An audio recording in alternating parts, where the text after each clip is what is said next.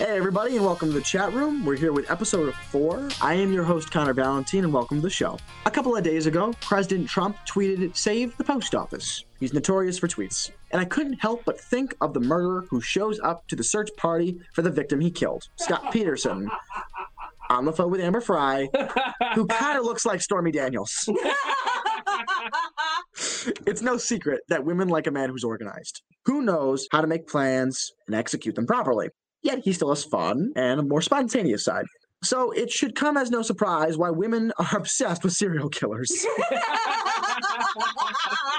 Now, I've been trying to get a little more active during this quarantine, okay? And what better way of getting a little more active than to be outside and enjoy the end of summer? So I made a playlist for when I go hiking that has music from the Peanuts, the Cranberries, and Eminem.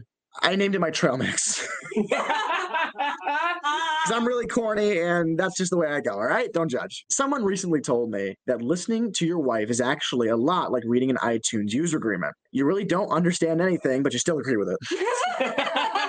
By the way, you can subscribe to this and all the shows in the CMG Podcast Network by visiting clovercrestmedia.com. And of course, you can download the show on your favorite platform. I have to give a shout out to Spotify for all the study playlists, though. It's how I got through school. You could say they were instrumental to my success. Now, this is something you should try. You're listening to this podcast, so you obviously have a lot of time on your hands. Change the name of your iPad to the Titanic. So when you sync it, iTunes will say, "The Titanic is sinking." I'm the king of the world. We have a great show for you tonight. Jessica Fritz Aguirre from Sticky Beak is our guest. She's a lawyer, mother of 4, and she's taking on the police as she tries to solve a 32-year-old missing persons case. She recently helped turn into a cold case murder investigation. Thank you so much for entering the chat room. I am Connor Valentine. We're here with our guest today, Jessica Fritz Aguirre, the host of the Sticky Beak podcast, which is another podcast here on the CMG network. Jessica, thanks for joining us. No problem. Thanks for having me. So, Jessica, what is Sticky Beak? Can you tell us a little bit about your show? Yeah, Sticky Beak is a true crime podcast. It came to me through Sarah Demio, who does she did Fade It Out previous to doing the You Don't Know Jack series that she's working on now.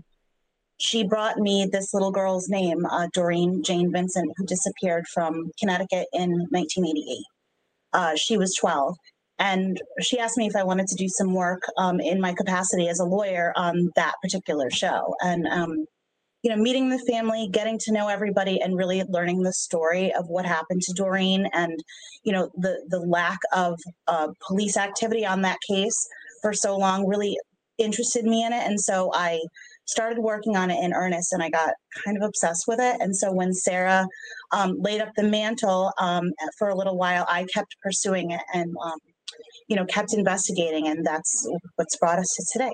So speaking of Doreen, you've talked about a hashtag called Justice for Doreen. Mm-hmm. Can you tell us a little bit about that too?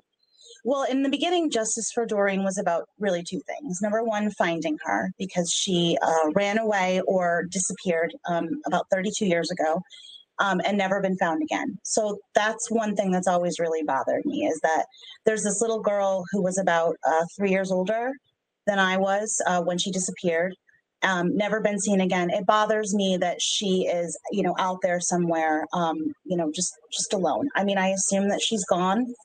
But recovering her would be great. The second prong of that would really be holding someone accountable for what happened to her, whether it's the obvious suspect or, maybe not the obvious suspect. But then as I really started digging into the case, I think the third thing that really surprised me is that she really hasn't gotten her due. You hear about all these missing children's cases, and there are rewards, and there's nationwide coverage, but no one really knew her story. She was kind of written off.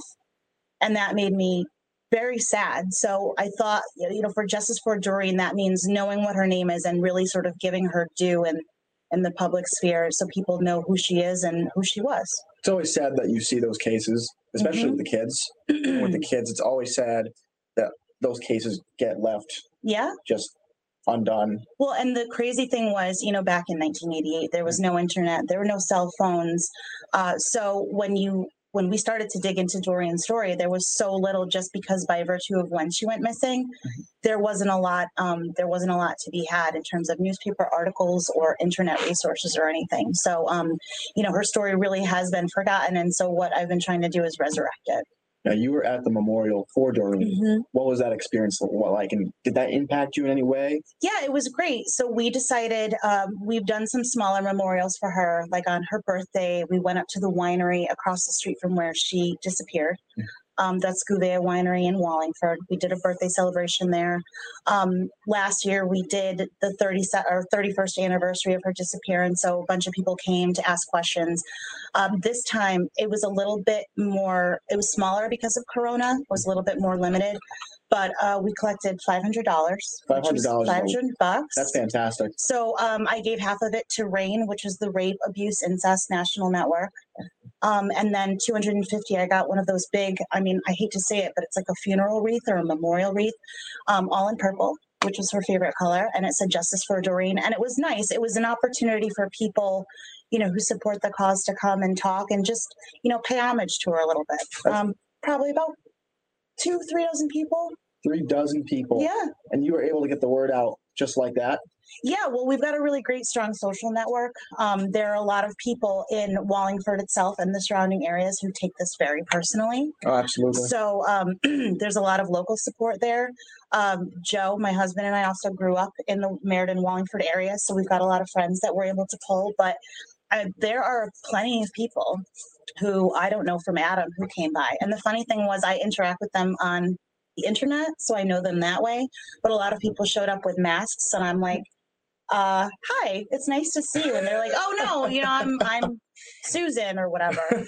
But then, and then we all went out to lunch together. We all went out to the vineyard again. It's just a nice community to be able to be part of. I was just about to say, nice community bonding. Mm-hmm. That's awesome. Mm-hmm. Now, have you always had a passion for podcasts? Because you have the podcast Sticky Beaks. Yep. And I'm wondering, is that something that always intrigued you, something that always kind of caught your eye, or is this more somebody asked you to do one? No. So I knew about podcasts. I wasn't that certain what they even really were, and I was a bit nervous to dip my toe in. And then there's this podcast called My Favorite Murder. My Favorite Murder. Which is 2 women named Karen and Georgia, and they're roughly my age, and they came together to start they're like telling stories to each other, right? Just 2 women sitting in a room, almost like telling ghost stories, but they're bantering about it as they go, and discovering new things about the world of true crime. And each episode, they each do their own different story. Oh, that's so cool. So they started doing stuff, that's famous stuff, like John List is a famous one, or, they were doing Laci Peterson, stuff like that. But look at the camera sometimes. Hello! They didn't do Laci Peterson, so don't do that. They were doing really famous crimes, like John List was one that they did. They've done The Staircase with Michael Peterson. And I really like that. And so that got me really into the true crime thing. And then I just started devouring them all. So did you take certain aspects of that show that you adored so much and implemented it into Sticky Beaks? I think not necessarily. I think in learning about those cases, there's a way of talking about true crime that became very important for me to replicate. A lot of people think that some true crime podcasters are not very respectful. Right. Or they're salacious, or they use these cases as entertainment value. The Karen and Georgia one is more of a true crime comedy because they're kind of making fun of each other. They're making fun of, the situation, but not the victims. And so that's always been really important to me. And just trying to be as respectful as possible and not making jumps. There's been a bunch of times in my investigative work that I could have made investigative jumps that I try to be really respectful, because these are really people's lives we're dealing with. It's not fictional. All of this has really happened. All of this stuff has affected real people. So you want to make it as entertaining as possible, but you also want to be as real to the situation as possible. Am I kind of getting on the right gist there? Yeah, and I am, or I try to be in contact as much as possible with, members of Doreen's family on both sides. And I've gotten in touch with some of her friends who are obviously much older now, in their mid-40s, late 40s, but they're bringing stuff to the table too. And these are their lives. And her her story and her disappearance affected them. And I don't want to make it, it's not, the podcast isn't really for fame and fortune. It's more spreading the word. The story. What I like that you do is you go above and beyond. You actually talk to Doreen's family still. Well, that was really, I don't think I knew how much it was going to bite me. The bug was going to bite me until I met her family. Right. And they had us, it was January 2019, and they had us into their house. And they gave us, coffee and donuts and muffins, and to see an actual family who had been suffering, but it also tries to put it behind them was very, it got me and it hooked me. Of course. So it's safe to say that this podcast has easily changed your life. Oh, yeah. Oh, definitely. I mean, I think I am an empath anyway, and I'm a very empathetic person. And it's hard, I think, to go down this route sometimes, because what we're really talking about is a dark story of abuse, probably murder, and, somebody whose voice was just really lost. It's very difficult to do sometimes. And so I always sort of carry her with me as I go.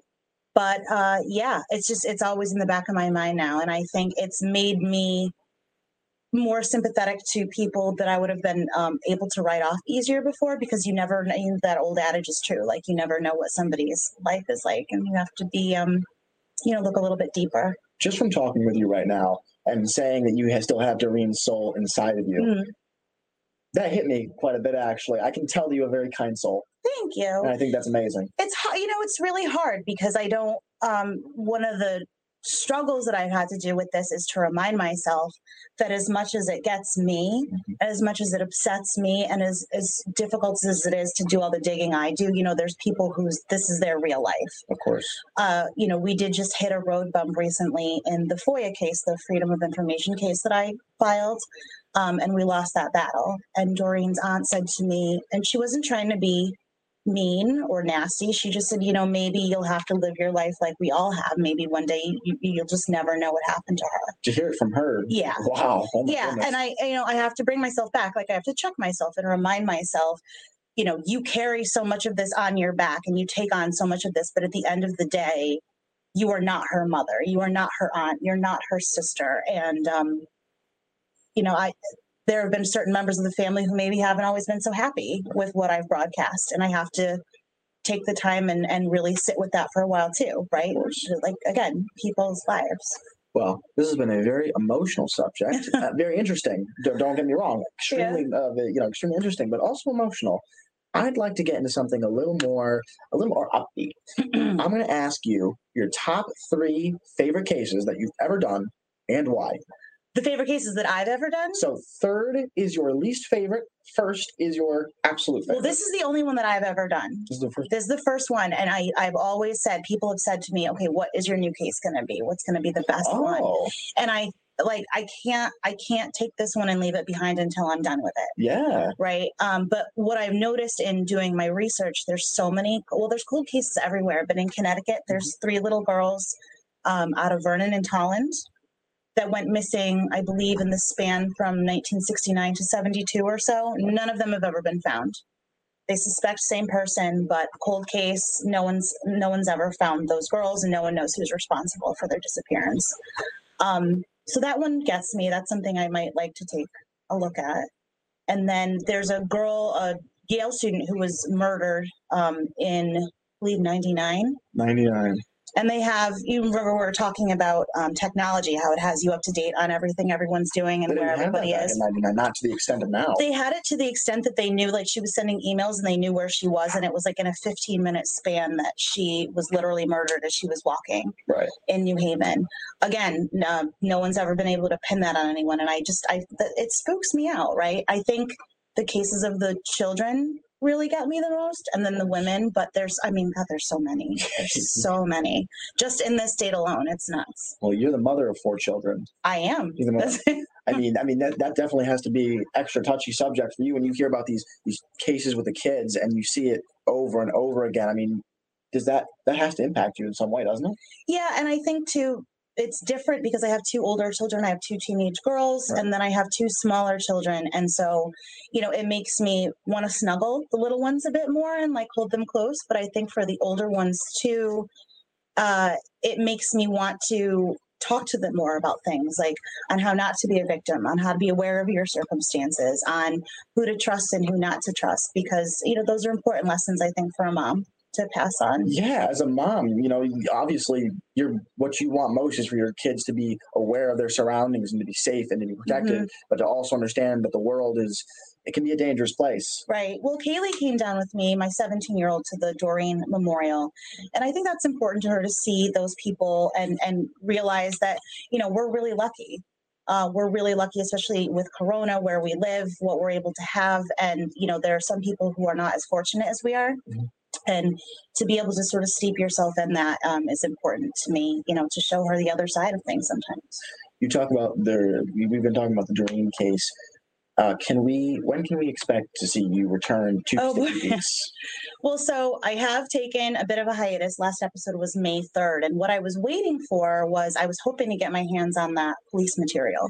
Right. That I had been fighting for with the Freedom of Information Act, and that's been denied to me. So without that extra information, it was difficult for me to put together sort of the things I wanted. The other things that I've been kind of waiting on is I have a lot of people who need to answer some hard questions. And tough case, questions they probably really don't necessarily want to answer. There are probably a lot of people who don't want to talk to me, and I need to work on my ability to hit those people in the right order, to sort of weave their stuff together. And, basically, because I'm cold calling these people, right? I'm not a real investigator. I just call people up and I'm like, hey, you want to talk about this stuff? And I'm a little bit out of practice because of Corona, but I think I've been saving a lot of those calls because they're so important to the case. They're kind of make or break the stuff that I have. And I'm waiting. Also, I think, writer's block is a huge thing. Writer's block? As far as Corona, yeah. Ooh, can you go into that a little bit? Writer's block for Corona. That's interesting. Well, I used to do the show, right? So I would go to work and do my 9 to 5 every day. And then I'd drive home and be with Joe and be with the kids. And I had this pattern that I would do. And every week it was the same, sort of throw stuff on the paper at the beginning of the week and then massage it through. Saturday I would finish it, write it all out. And then Sunday we'd record. And then Corona completely upended that because, there's really no time to myself anymore. I don't know if I can. Well, there's no time.